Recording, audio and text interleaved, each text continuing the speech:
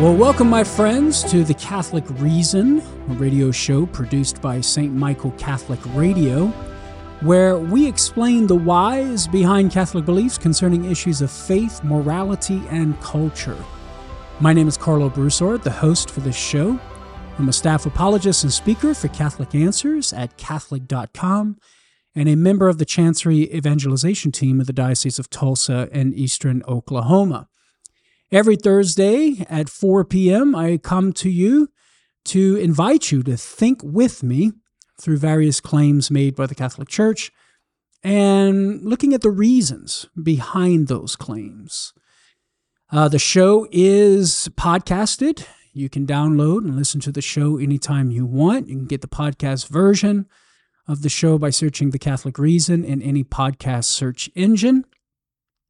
And in this episode, we're going to look at reasons behind the Catholic claim that Peter is the rock of the church, there in Matthew chapter 16, verse 18.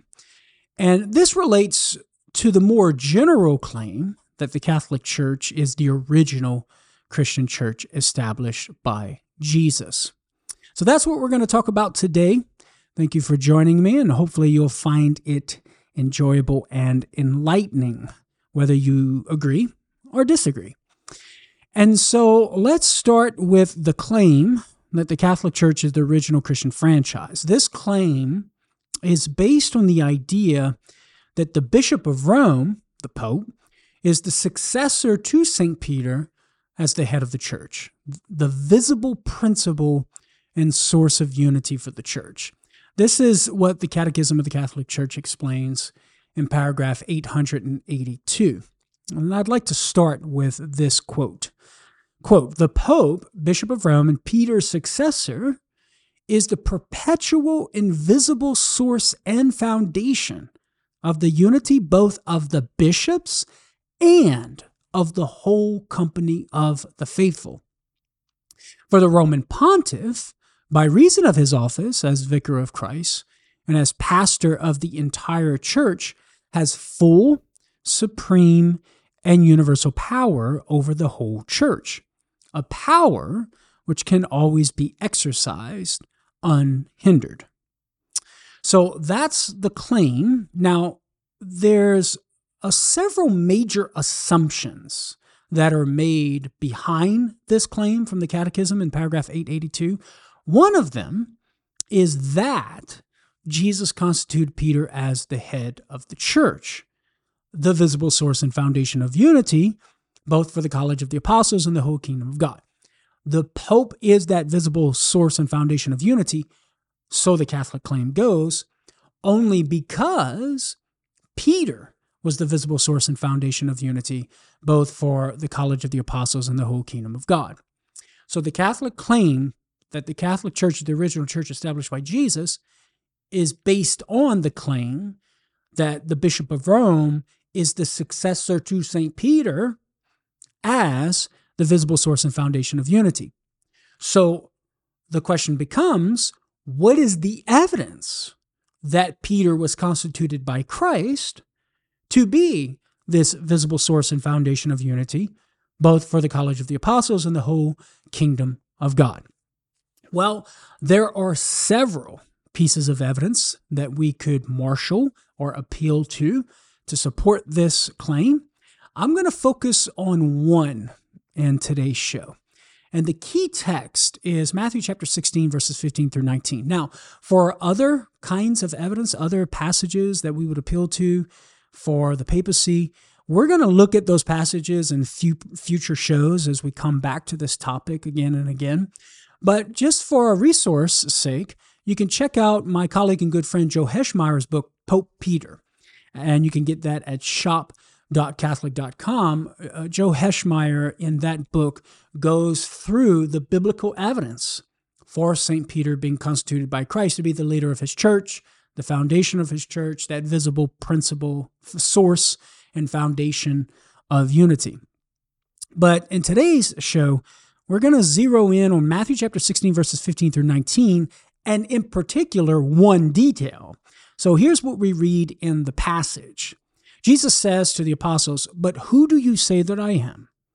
Simon Peter replied, "You are the Christ, the Son of the living God." And Jesus answered him, "Blessed are you, Simon Bar-Jonah, for flesh and blood has not revealed this to you, but my Father who is in heaven. And I tell you, you are Peter, and on this rock I will build my church, and the powers of death shall not prevail against it.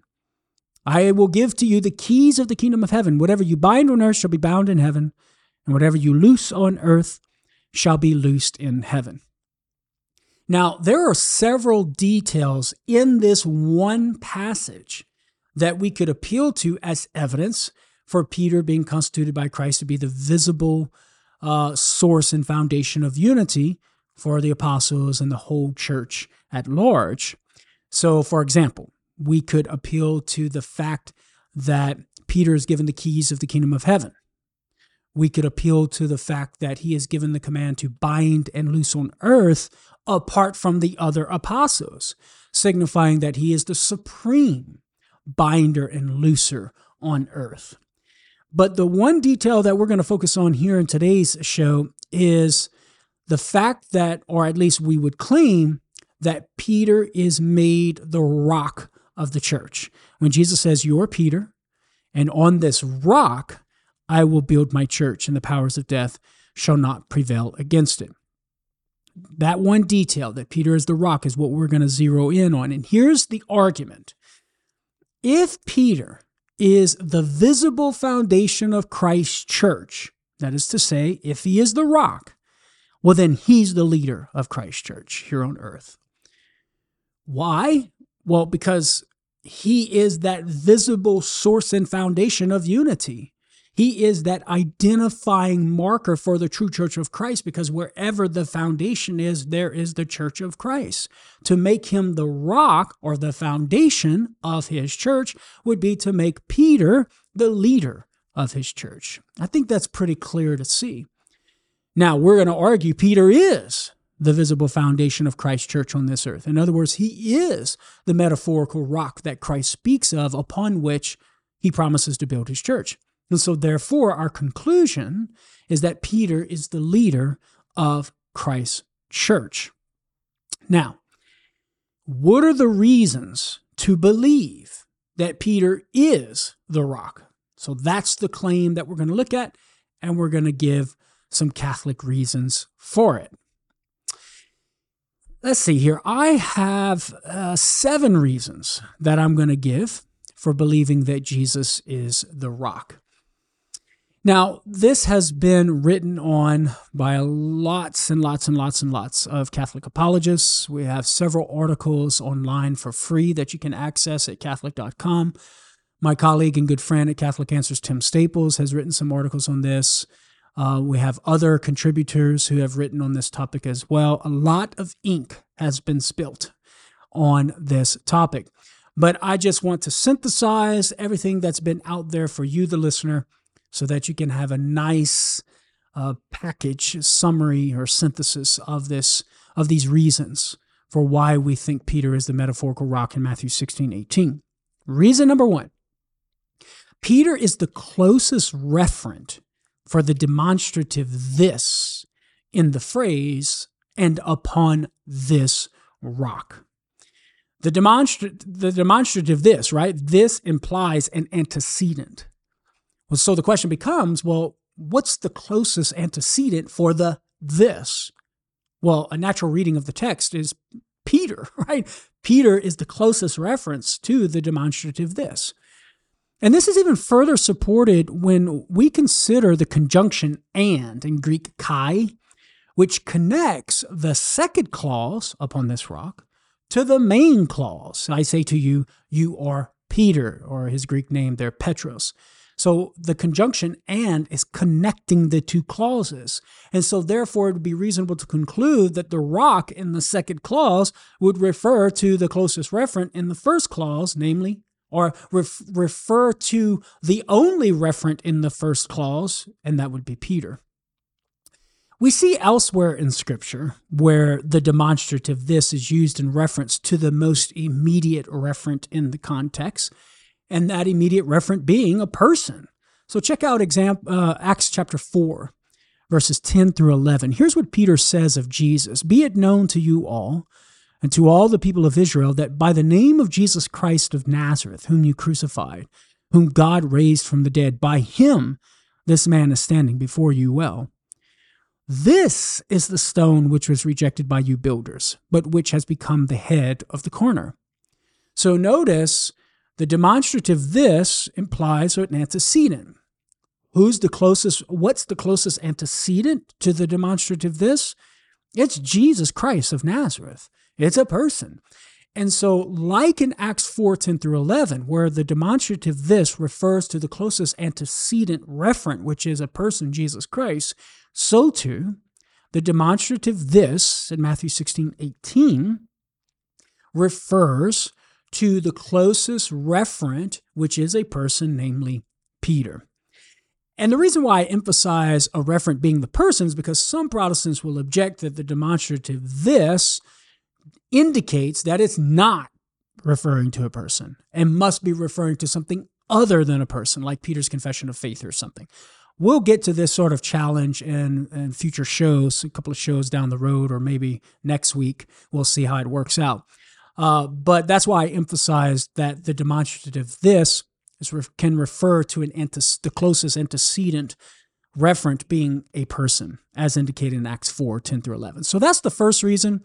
Peter's the closest referent for the demonstrative this in the phrase upon this rock. Generally, the claim that the Catholic Church is the original church established by Jesus Christ, and the more refined or restricted claim, or I guess the assumed claim that claim rests on, the claim that Christ instituted Peter or constituted Peter as the leader of his church, a visible source and foundation of unity for the apostles themselves and the whole company of the faithful of God.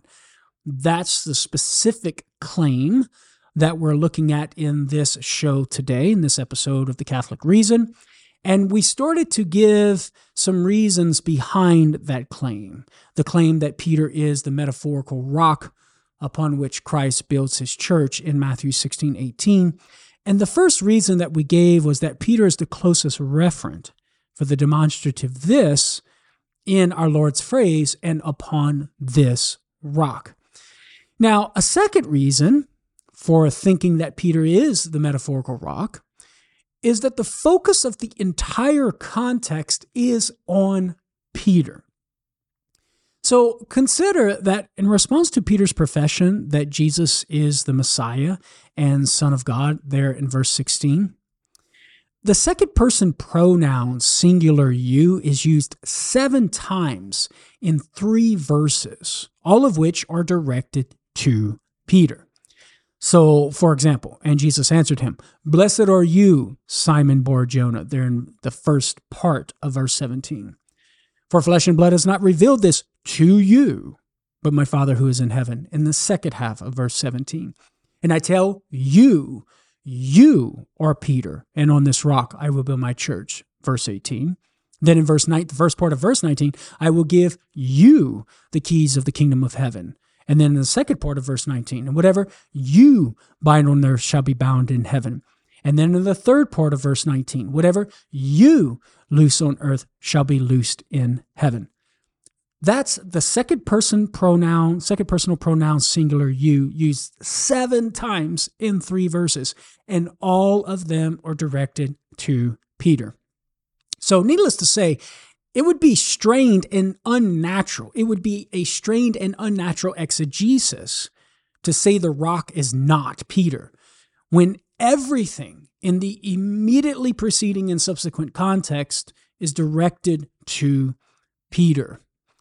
I like how my colleague and friend Joe Heschmeyer puts it. He sums it up nicely in one of his responses on Catholic Answers Live.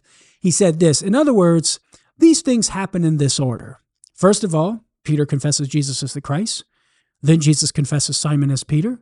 Then he says that he's going to build the church on the rock. And then he personalizes it even more by giving the binding and loosing authority specifically to Peter and giving him the keys to the kingdom of heaven. So all of that is very explicitly to Peter." And then Joe concludes, "The idea that halfway in the middle of that he suddenly switches from talking to Peter to talking about something else without any clear signal that he's switching the target of the blessing. This is forced and an unnatural exegesis. I think Joe does a great job there summing things up. To say that the metaphorical rock is not Peter would be to say that Christ shifted the focus of the blessing to something else other than Peter without any clear signal. This would lead every reader into confusion because the natural flow of the text is that whatever is being said is all directed to St. Peter. And the claim of the rock, the phrase including the rock upon which Christ promises to build his church, is one item among many within that list of items directed at Peter. So the natural reading is that the metaphorical rock is Peter. If Christ were referring to something else, that would be a shift without clear indication, which would lead the reader into confusion. But surely we don't want to say that Christ is an incompetent teacher in leading the listener and the reader into confusion, right? And so lest we say this is, lest we want to conclude, lest we want to employ a strained and unnatural exegesis, right? We ought not to reject Peter as the metaphorical rock of Christ's church. Okay, so that's the second reason. The focus of the entire context is on Peter, and that gives us reason to conclude Peter is the metaphorical rock. The third reason is that the structure of the passage reveals that the metaphorical rock refers to Peter, the very structure itself. And this is taken from my other colleague and good friend at Catholic Answers, Jimmy Akin. He articulates this structure in several different resources of his, one in particular being his article, Peter the Rock, all the way back in 1998 at Catholic.com. He articulates this structure which sheds light upon how we ought to exegete the text. And the idea is that if we look at the context in which verse 18 is embedded, and that context being verses 17 through 19, we notice a structure of three essential declarations that Jesus makes concerning Peter, each of which is followed by a longer explanation that unpacks the declaration made. So, for example, in the first half of 17, we read our Lord say, "Blessed are you, Simon Bar-Jonah." Okay, now the second and third part of verse 17, we have an unpacking of that initial declaration. So the initial declaration, "Blessed are you, Simon Bar-Jonah," and then our Lord unpacks that.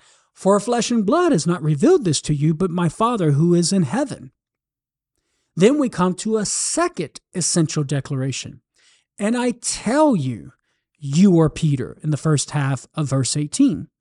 And then, following form, our Lord begins to unpack that declaration when he says, there in the first and second and third part of verse 18, "And on this rock I will build my church, and the gates of Hades shall not prevail against it."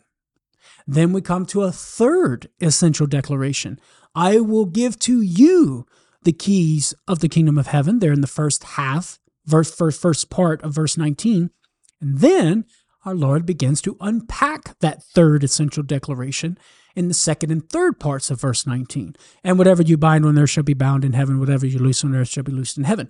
That third essential declaration and the two subsequent statements is very clear for us as to how the structure that our Lord is employing here.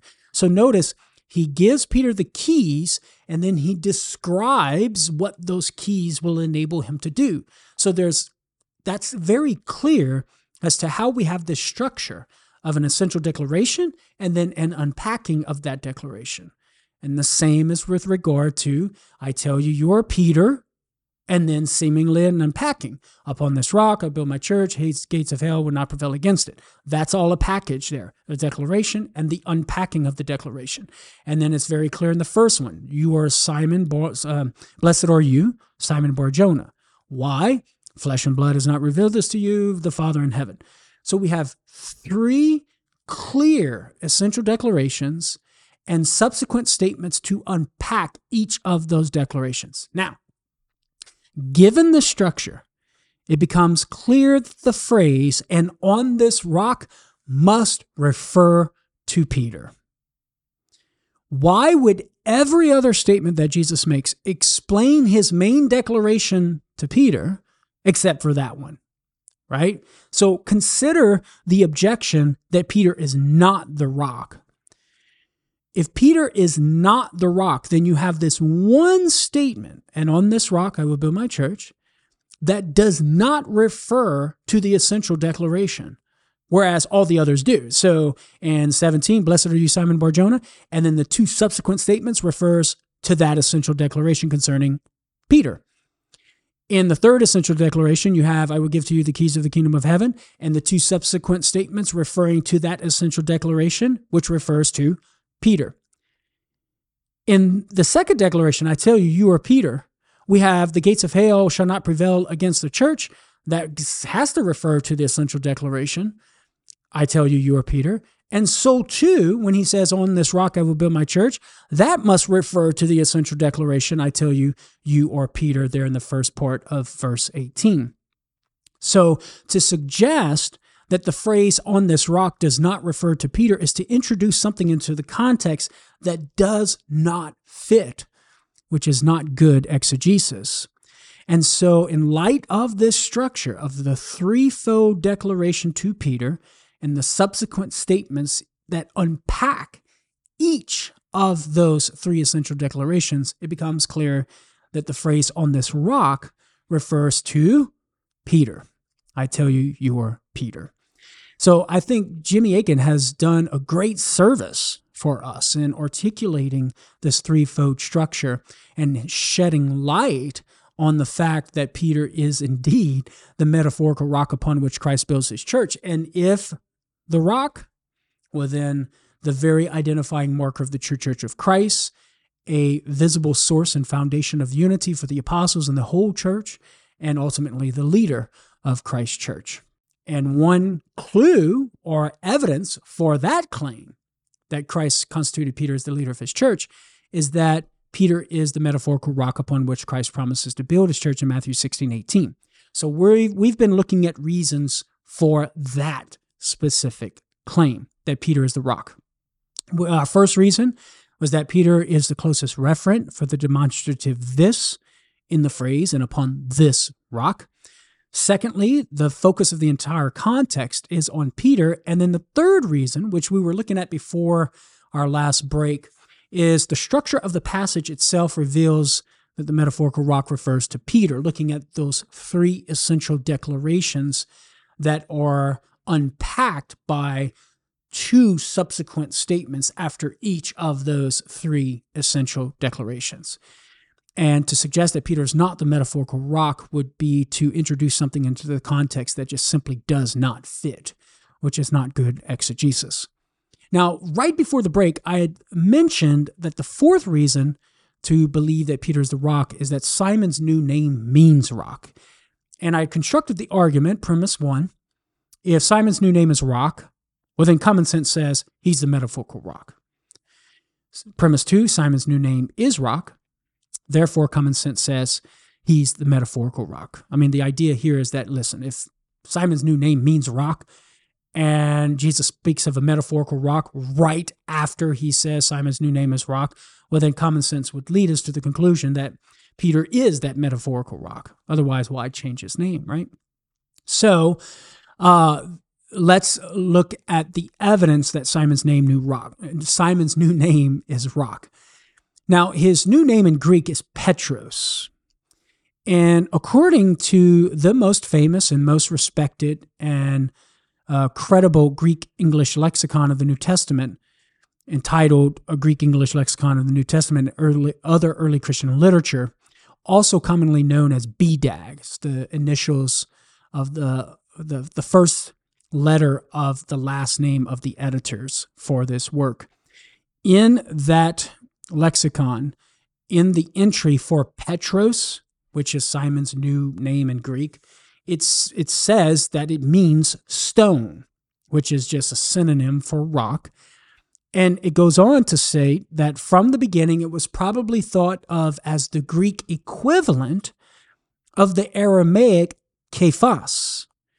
And then it cross-references John chapter 1, verse 42. In John 1:42, our Lord says, "You are Simon the son of John. You shall be called Cephas," which means Peter, John tells us. And the Greek word there for Peter is Petros.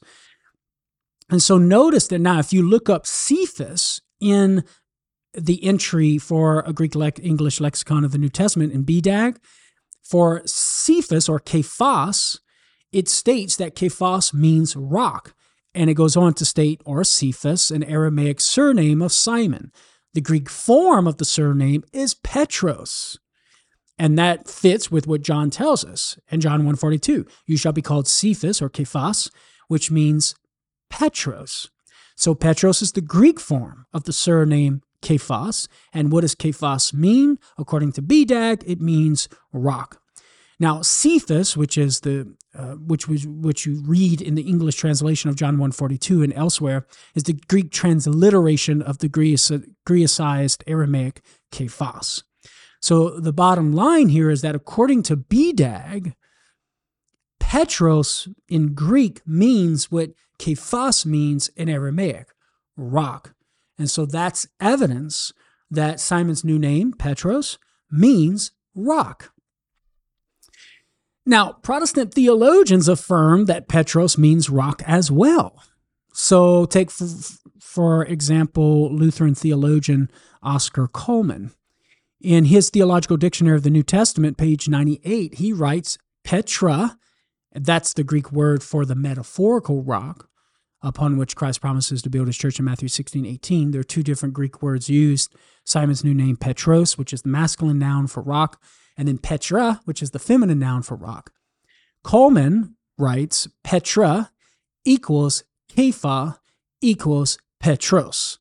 They all mean the same thing, according to Oscar Coleman, which is rock. Dr. Oscar Coleman also, in his article on rock in Gerhard Kittle's Theological Dictionary of the New Testament, goes on to write the following. The obvious pun, which has made its way into the Greek text, suggests a material identity between Petra and Petros, as it's impossible to differentiate strictly between the two words. Petros himself is this Petra, not just this faith or his confession. The idea of the Reformers that he is referring to the faith of Peter is quite inconceivable, for there is no reference here to the faith of Peter. Rather, the parallelism of thou art rock, and on this rock I will build, shows that the second rock can only be the same as the first. It's thus evident that Jesus is referring to Peter, to whom he has given the name rock. To this extent, Roman Catholic exegesis is right, and all Protestant attempts to evade this interpretation are to be rejected. Again, that's in his article Rock in Theological Dictionary of the New Testament.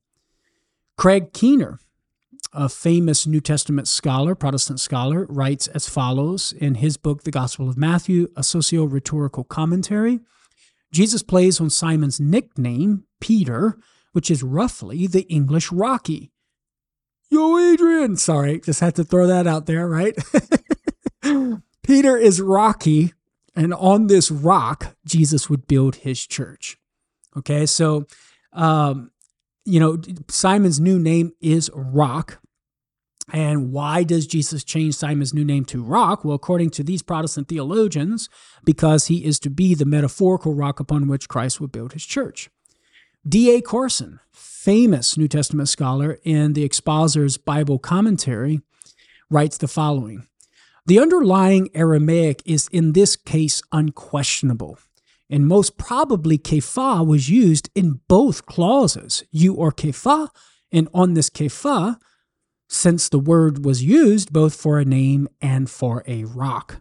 The Peshitta, written in Syriac, a language cognate with the dialect of Aramaic, makes no distinction between the words in the two clauses. Dr. Carson also, in the Gospel according to John on page 156, writes, doubtless in Aramaic the expression was Kepha, a word meaning rock. And of course, this maps on with what we were saying earlier from BDAG, that Petros is the Greek form of the surname Kephas, which is the Aramaic word for rock. Kephas means rock. So according to Carson, he's saying that in the original language that our Lord spoke, he would have likely said, "You are Kepha, and upon this Kepha," or Kephas and Kephas, "upon this Kephas I will build my church," where there is no distinction of words. And so it becomes even clearer that the second rock, the metaphorical rock upon which Christ promises to build his church, is Peter, because his name means rock. It would have been clearer in our Lord's original language. That's at least according to D.A. Carson. Now, W.F. Albright, an eminent Protestant scholar and internationally regarded as the Dean of Biblical Studies, in his The Anchor Bible for the Gospel of Matthew, writes the following: "There's no evidence of Peter or Kephas as a name before Christian times. Peter as rock will be the foundation of the future community. One must dismiss any attempt to see this rock as meaning the faith or the messianic confession of Peter."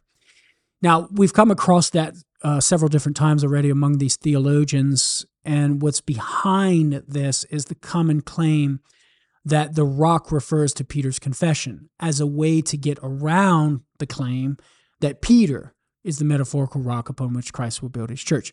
We'll look at that objection in more detail, in a closer way, whenever we have an episode or show on challenges to this claim as Peter the rock. We're going to start looking at some of those challenges next week in our show. So that's a little sneak peek of what's to come. And that's what these Protestant theologians are getting at when they're saying, hey, it's not the confession of Peter, it's Peter, he is the rock. That's what they're referring to. They have that objection in mind that they're dealing with. And finally, David Heel, he's a Presbyterian minister and senior lecturer of biblical studies. In The Gospel of Matthew, which is part of the New Century Bible Commentary, Heel writes the following: "It is on Peter himself that Jesus will build his church. Attempts to interpret as something other than Peter in person is due to Protestant bias." And so we have here 5 different Protestant theologians, and there are many others as well.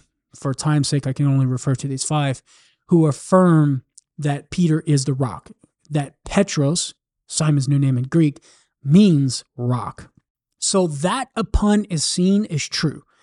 I referenced several Protestant theologians who acknowledge the pun there, and that Simon's new name means rock for the sake of having the pun with the metaphorical rock upon which Christ would build his church. Oscar Coleman was one example where he says it's an obvious pun in his article on the rock in Theological Dictionary of the New Testament. Now, there are a couple of arguments here that I would like to share with you. And that is one is an argument for that the pun is meaningful, and another is an argument that the pun is intentional. And I think once we go through these arguments, we'll see that given the obvious nature of the pun, that it's meaningful and intentional, well, then we can conclude yet again that Peter is the rock. So here's the argument for the pun being meaningful. Consider that if Peter were not the rock, well, then the obvious pun would become meaningless, right? There's no point in a pun if the two words don't refer to each other. But it seems unreasonable to say that the obvious pun would be meaningless or pointless. And so therefore we can conclude that Peter is the rock. So lest we say that the pun is meaningless, futile, or pointless, we must reject this idea that Peter is not the rock, and thereby conclude that Peter is the rock. Now, with regard to the argument for the intentionality of the pun, similarly, as what we've said already, consider this. If Peter were not the rock, well, then the pun would not be intended. And if the pun were not intended, well, then it would be accidental.